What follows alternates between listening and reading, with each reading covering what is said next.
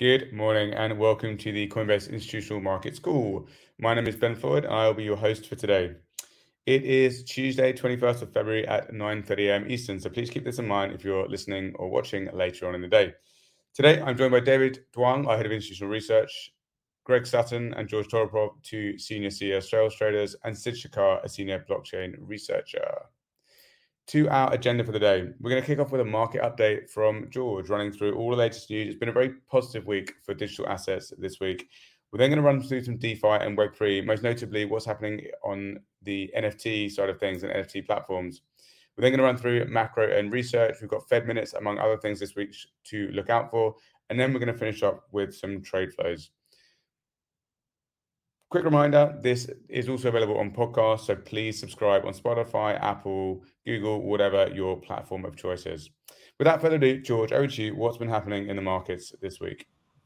Thank you, Ben. As you said, some very solid price action over the last week or so, and quite a big turnaround from the week before. And again, to me, it feels like this rally really took a lot of people by surprise, myself included, just in terms of how quick the turnaround was compared to the previous week. So BTC is testing the 25K area right now. It's up 13% on the week, and ETH is up around 10%, currently trying to establish a foothold around the $1,700 level. So some pretty big move in the majors and some even larger moves in the altcoins. And personally, I think if we do break here in BTC above 25K, then obviously the next target being 30K. But that's not to say that it's going to be easy, because we've seen over the last couple of days that 25K is actually pretty formidable resistance. And also, if you consider some risk factors for the market more broadly, for instance, that the risk assets or equities, for instance, have not really budged at all, while we started to price more hikes than the Fed is even signaling in the futures market. But having said that, if we do break above 25K, I think altcoins will outperform. And the thing to watch could be some of the old-fashioned DeFi protocols and L1 laggards. So I'm thinking like the Unis, Sushis, Links, and Dots of this world that have very established ranges over the last couple of months. And they haven't seen as much upside as some of the more popular narrative coins, like AI tokens, for instance, or ZK tokens. But having said that, again, I think if you are looking at technical analysis, then there's something pretty interesting in the Tom Daymark sequential indicator. So that's setting itself up for a weekly sell signal in BTC and in a couple of the other top performing coins like Atom, for instance. Interesting, George. So you're saying that we're kind of in the first sort of stage of the rally potentially, where Bitcoin rallies more, even outperforming ETH this week, and then the second phase, typically in crypto, is when you've got the L1s and some of the kind of DeFi blue chips, let's say, rallying, and then maybe the third stage is where you get the altcoins and the kind of the longer tail high beta stuff. I guess on the bullish side of things, is that kind of roughly where we are, where you think we are? Yeah, definitely. I agree. I mean, it's sort of moving like one after the other. And I think really narrative trading, like as soon as we hit a range in BTC, for instance, narrative trading is the name of the game. So over the last couple of weeks, we talked about the ZK narrative, liquid staking derivatives. I think Perp Dexes, or Dexes more generally, is another one that I'm watching. Decentralized stables, so the makers, Avis, Frax of this world, AI coins, and I think another one is probably the China coin narrative that has been gaining some popularity. So I think these will be all things to watch after we get the potential first breakthrough in BTC. Yeah, it's interesting. The AI coin definitely kind of smells of similar rallies we've had in sort of 2017, 2021, where there's not any kind of, at least to my mind, any real credibility to why these assets, these AI coins should be rallying, because there's no real connection to ChatGPT, OpenAI, or anything like that. But it's just very much a narrative thing, like adding blockchain to your name in 2021 was a positive thing to do, and kind of retail and other people kind of move as a result of that. I guess one thing just would love to dig into a little more. You mentioned kind of BTC and some of the kind of other things happening on BTC in the past and conversations we've had. BTC L2s, what's going on there? And I know David and Greg would love to bring you in here. I know you've got some thoughts on that too. Yeah, so actually, if you look at the altcoins, so one I put up here in terms of the top performers was Stacks, which is, I mean, I read some descriptions that talk about it as a Bitcoin L2 for smart contracts. Some others talk about it more as a sort of separate L1 sidechain to Bitcoin. But in any case, it does have a separate ledger outside the BTC blockchain to store data, with the goal being to make Bitcoin fully programmable. And so that one's up 143% over the weekend. Ultimately, I think this move just comes on the back of the Bitcoin Ordinals, which are similar to NFTs, which we talked about in the last podcast last week. And I think the logic here is that basically on the L1 scale, there is a natural limit in terms of, deploying NFTs or these ordinals, and then L2 can provide some more scalability for that. So I think that was the main driver here for the rally in Stacks. Interesting. And David, would love to bring you in here. I know we were chatting about this over the weekend. What's kind of your view on BTC L2s and additional functionality on Bitcoin? Yeah, it seems like there's going to be announcements in terms of further developments on Stacks later on. But in the past, we've seen this isn't a new protocol by any means. It's been around for a little while. But I think in the past, it faced some criticism. Some people kind of argued about the centralization issues surrounding Stacks. But although we probably should also consider the source, because there were alternative kind of L2 projects that were competing. And maybe they are the ones who kind of were the source of some of those complaints. But, I agree kind of with George. This probably wouldn't be getting as much traction if it hadn't been with the popularity of Ordinals. Interesting. So Ordinals, let's stick on them for a second. Sid, we'd love to bring you in here. What's been happening this week in terms of Ordinal prices and new inscriptions, etc.? Yeah, I mean, the number of newly created ordinals has been spiking quite a bit, causing kind of a surge in transaction fees, and then also the average block size on the Bitcoin blockchain has increased. Actually, one of the biggest proponents of ordinals, there's a popular crypto Twitter personality called Udi, had one of the largest Bitcoin blocks ever with some of his inscriptions on it. And there's kind of two camps forming. One is there's a core group of developers, Bitcoin developers, that are saying that this isn't the proposed use case of the Bitcoin blockchain, while others are saying actually it opens up a new commercially viable use case where there's an entire ecosystem that's built around ordinals. And also with these increased transaction fees, miners have an incentive to actually secure the network in the presence of decreasing block rewards over time as halvenings continue to occur on the blockchain. So there's kind of these two camps forming.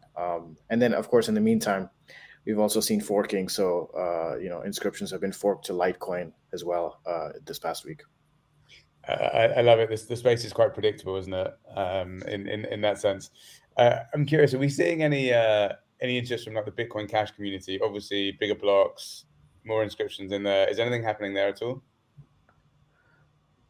Nothing as much. There's been some chatter for sure. I think we'll probably see this forked on most of the chains that support, Taproot, and probably it also drives other UTXO chains to also upgrade because it's such a huge narrative, and we've obviously seen the success of NFTs on EVM on Ethereum. So it's a chance for UTXO chains to gain more adoption. Interesting. And just staying on NFTs here, I know you wanted to run through some NFTs. Let's move to your next chart, and we'd love to hear from you around the NFT marketplace battle heating up. Yeah, for sure. So this past week saw the launch of the Blur NFT marketplace's native token, which was airdropped to users. Currently, the market cap of the token is at over $400 million, the $3.3 billion fully diluted valuation, which is pretty wild. It's one of the largest airdrops in history. And what it's really spurred is a heating up of competition with NFT marketplaces. So as you can see in the chart for folks following along visually, Blur has had over $400 million of volume in NFT trades over the past week, surpassing OpenSea, which is the clear leader before it. And the surge in trading volume is not just because of the tokens themselves, but actually blue chip NFT collections that have been trading at pretty high volumes across the marketplace. And a part of this is probably due to the incentive model that Blur is introducing, where new activity on the exchange is incentivized by the tokens, and especially they have this notion called bidding pools, where you can bulk trade NFTs instead of just trading one or each individual NFT. So yeah, a bunch of these kind of factors are combining, and over the past week, it was the number one app on Ethereum in terms of gas usage as well, surpassing Uniswap and OpenSea. So something to keep an eye on. For those on the podcast, the fees for Blur look about sort of $400 million on the chart. For OpenSea were under 100 million, so kind of 4x the fees earned that week. I'm curious, Sid, is this kind of a good example of like a free market economy? You've got a new product, cutting fees, putting pressure on the incumbent, and can we expect to see more and more of this kind of driving prices to zero ultimately? Yeah, definitely. I think there's been quite a bit of pressure from the NFT community for OpenSea to improve its user experience, and also contentious issues around royalties to artists and things of that nature. So I think it is like kind of the free market economy, but also introducing the Web3 dynamics to it. So having a token in the mix, seeing how that token is integrated into the marketplace and the incentives it provides for trading. We saw this again with DeFi, with Uniswap and SushiSwap, and we saw how that turned out. So a lot of learnings, I think, there, and it will be interesting to see how this plays out as well. Good. We'd love to bring you in here. I know this is an area that you've been looking closely at. Yeah, I love the comparison, Sid, that you made with Union and SushiSwap trying to gain market share. One thing I'm curious about, like to hear your take, is do you think Blur will be able to maintain these kinds of volumes? So you mentioned obviously massively outperforming OpenSea over the last week. If you look at numbers over the last month, for instance, I think Blur roughly $800 million worth of NFTs were traded. OpenSea just a little bit shy of 700. And then the number 3, I think, is X2Y2, which only had roughly $65 million of volume. So it's a massive, massive gap. So I'm just wondering if it's a case of, airdrop farming again, or whether you think that they'll really be able to maintain these volumes. Yeah, that's a great question. Looking at the data today, it seems like it might be a little difficult unless they have some traction within smaller retail traders. So a lot of this trading volume has been driven by NFT whales. One of the key addresses on chain, they go by Machi Big Brother .eth. Been trading hundreds of millions of dollars worth of NFTs per day on Blur, this is with the expectation of a future airdrop, of course, another airdrop, season 2 airdrop of the Blur marketplace. So we'll see if it sustains. This is, again, similar to the Uniswap story. We've seen like some of these top protocols just kind of maintain some sort of brand value that, despite incentives or lack thereof, retail users still tend to stick to them and list on them and trade on them. So not sure if OpenSea has that kind of effect yet, but it seems like it might have. So certainly one to watch. I'm definitely going to give it a go this week and just try and compare and contrast, see what it's like versus Uniswap. Always fun trying out these new protocols. So Sid, while we've got you, there's been some kind of additional or new fundraising in the ZK space. There's obviously been a ton of excitement there this week. We saw Renegade, a ZK dark pool startup, raise $3.5 million. We saw Sysix raise $6 million as well. I'm curious, that's obviously a hot space, a hot topic. Like, what are your thoughts on that and kind of how the year plays out in the ZK space? Yeah, I mean, I honestly think it's a huge wave of applications and protocols and an entire ecosystem developed around the ZK narrative coming up over the following few months. Sysix, for example, is a hardware startup that's aiming to make like ZK chips, I believe, to make the computations more efficient than what the current chips are capable of. So this is like an entire ecosystem. Then there's applications, of course, like Renegade, and then there'll be the usual stack of DeFi applications. And then I think we mentioned this in previous calls as well.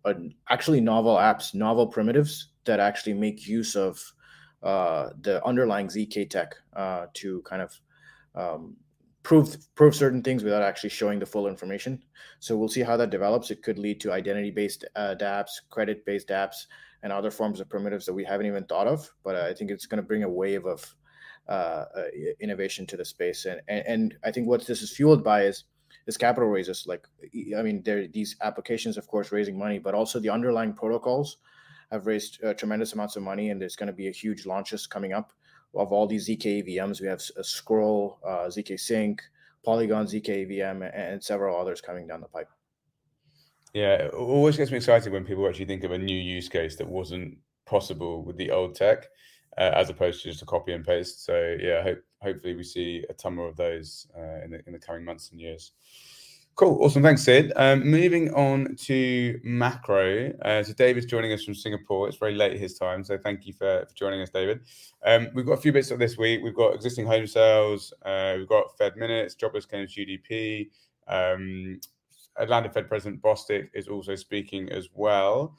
I guess what are some of the bits you're keeping an eye on this week, David? What's most important? Yeah, you forgot one thing, which is PCE deflators. And typically, those are not numbers that I think most people kind of pay attention to, particularly since, for the most part, it comes after CPI. So already you kind of know what prices look like. But this time around, I think it's having some kind of attention because people are expecting that core PCE, in fact, could actually show higher prices both on the monthly as well as the annualized numbers. Now, the issue there really is, how much is the employment data kind of putting pressure on domestic demand? And I think that even though we saw some of those CPI numbers, of course, this is the Fed's kind of preferred inflation gauge. So I think a lot of people are kind of looking and watching right now to see what's going to happen there. I think already markets have kind of priced in the higher terminal rate, which is probably appropriate at this point. They were undershooting for a while because they believe that the Fed would be forced to kind of, pivot and or at least kind of not be as aggressive in terms of its hiking cycle. But now I think people recognize that inflation prices could actually be a lot stickier here. So we're seeing that now we're pushing above 5 and actually pushing even above what the Fed was initially signaling in the dot plot. Interesting. Yeah, Greg, I'd love to bring you in here. We were chatting about this over the weekend about kind of markets expectations, kind of where terminal rates are, et cetera. Like, I guess, how does it feel to you, like, in terms of how people are positioned and kind of how they perhaps should be positioned? Yeah, well, I would say the narrative certainly changed in the past week or so. Through January, there was this focus on the coming Fed pivot. And, as David said, the market was actually pricing a lower terminal rate than the Fed. The Fed hasn't changed any of its messaging. The market's just met the Fed. But we haven't seen that filter through into some of the riskier assets like equities and especially crypto. So, it's my view that as rate expectations are ratcheted up, I would expect to see some of these assets such as U.S. equities and crypto starting to soften a bit. Interesting. George, I know this is something that you've been looking at as well. How are you thinking about it? Here is that it's really important to see how the market reacts to different types of headlines. And if there are negative headlines, number one, are we reacting negatively to it? And if we do, how quickly do we trace the moves? And we've seen, for instance, with the regulatory headlines that we had over the last couple of weeks, that the market did indeed react negatively at first, but we've retraced these moves very, very quickly, which again sort of fits into the same picture that Greg was just describing, that the narrative definitely has changed and the market is a lot more constructive right now. Amazing. Thank you, George. I think we lost you at the start there. So George was saying that the market's reacting very positively to all different types of news. And that's obviously an important gauge. Interesting. And David, so you're in Asia for the next kind of week or so. One of the themes that we've kind of heard from some clients, some particularly well-informed clients that know that space very well, is around a softening in to crypto from China specifically. And we saw Hong Kong change their stance on the retail crypto trading ban. How are we all thinking about this, guys? Do we put any credence to some of the theories that a lot of these flows are coming from Asia and that's why the market's higher? Yeah, I would say that initially the expectation was that the rules that were put forth by the authorities in Hong Kong would really only pertain to institutional investors rather than retail. But that approach seems to have since changed. But it's important to remember that this won't take place until June. So there's still time. I don't think that it's directly impacting the flows at the moment. But it does seem like Hong Kong is trying to set themselves up as not just a financial kind of hub, but also a financial and technological hub as well. Perfect. Greg, what are you seeing from that perspective? And we'll cover flows in a second as well to see what see if it's coming through in our flow, both on exchange and on the desk. Yeah, I agree with David that it's very positive news, but I don't think it's impacting the flows at the moment. We actually looked at the hour by hour flows in BTC and ETH, and if it was buying out of the APAC region that was driving us higher, you'd expect to see outperformance during the APAC hours. And we actually didn't see that. We saw most of the outperformance came during US hours. Additionally, we didn't see any premium in BTC traded on the Asian exchanges versus BTC or ETH for that matter traded on the US exchanges. So I think it's a really positive development in the space, but I don't think we're feeling its full effects yet. Interesting. And Sid, I know you keep a close eye on kind of all things data. Is there anything else that kind of supports or disputes this at all? Yeah, I think one counterpoint to this on particular protocols, specifically NFT protocols, the Google search trends. If you look at the metrics, it's openly available to anyone.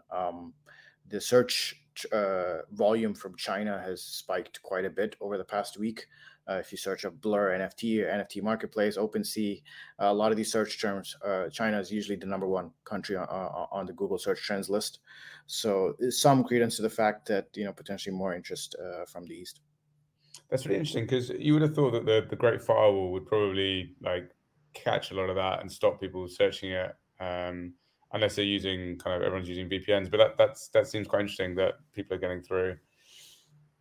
Greg, we'd love to have about you on the flow side of things. What are we seeing on the desk on the exchange? Yeah, so volumes on exchange have steadied at a level lower than we saw in January, but higher than late last year. The mix of assets continues to reflect a healthy market, with BTC and ETH making up about 50% of total volume. If you recall, during some of the stress of 2022, we saw BTC and ETH make up 70% plus of volumes. So now that we're seeing a more diverse set of assets garner attention from investors, I think that's a very healthy sign. If we look at our client segments, traditional and crypto focused hedge funds were net buyers last week, as were traditional VCs. Most other groups though were still passive sellers.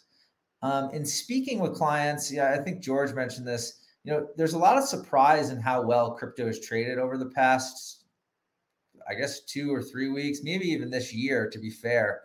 But especially given the regulatory headlines we've had recently. I think a lot of folks thought that we'd immediately sell off on that. And though we did, we quickly retraced those moves. And that I found very surprising, because while the headlines weren't as bad as feared, it's hard to say we really got any regulatory clarity. Certainly not the clarity that our space is seeking. So I was very surprised by that price action. But I think it's because crypto is a momentum-driven market, and this momentum will continue until something cracks it. Now, it's my view that from here, I think the risk is certainly to the downside. Rate expectations, as David mentioned, have moved up. Equities are starting to weaken a bit. So I'd expect to see some of this softness from traditional risk assets filter into our market. We do have some very positive catalysts coming up. Shanghai, Polygon, ZK launch. The Hong Kong and Middle East seem to be more welcoming to crypto. So, maybe we're already seeing that Asian flow, maybe we'll see it soon, but I don't know if that's enough to power us higher from here, especially as positioning looks to be relatively long. If we think about how we got from the lows of, late December to here, it was positioning was short and then, very flat. Now that seems to have flipped. March basis is at 8%. Funding rates are positive almost across the board. So I would be very cautious this week, trade with tight stops, and wait for a sustained break above 25,000 in BTC before adding any real length. If we do get that break, of course, we could see the whole complex significantly higher because there really isn't much resistance between 25,000 and 30. But I'm not confident we're going to see that range yet. Yeah, it definitely seems fair. We've definitely struggled at 25K and tried to break it a number of times and kind of come back. David, how should we think about this with regards to kind of liquidity conditions? Yeah, I think that's another piece of the puzzle that we need to consider because don't get me wrong, the Fed monetary policy, that's a big part of what's kind of driving the markets at the moment. But, the fact that, for example, the Treasury is running down the TGA balance, I think that's something that also is supporting because we've hit the debt ceiling limit, which means that, we need to kind of dip into the TGA in order to kind of pay for things. That liquidity is entering the market. Some of that is just really kind of offsetting some of the QT on the Fed's balance sheet that has been going on. But I think, that in combination with the way we've been seeing the reverse repo kind of balance kind of moving, I think all of that has at least supported liquidity and therefore demand at the margin. Interesting. So tightly poised to watching that next move, guys. I think that's a wrap for this week. Thank you all for dialing in. Thank you to the team and the production, compliance, legal, everyone that helps make this call possible. And we'll watch out for another interesting week in crypto and good luck out there. All statements and analysis correspond to the date of this recording. This recording is only intended for sophisticated investors. This recording should not be copied, distributed, published, or reproduced in whole or in part. Neither Coinbase nor any of its affiliates make any representation or warranty as to the accuracy or completeness of the statements or any of the information contained in this recording. The views expressed in this recording are not necessarily those of Coinbase. Coinbase is not providing any financial, legal, accounting, or tax advice or recommendations. The receipt of this recording by any listener is not to be taken as a giving of investment advice by Coinbase to that listener.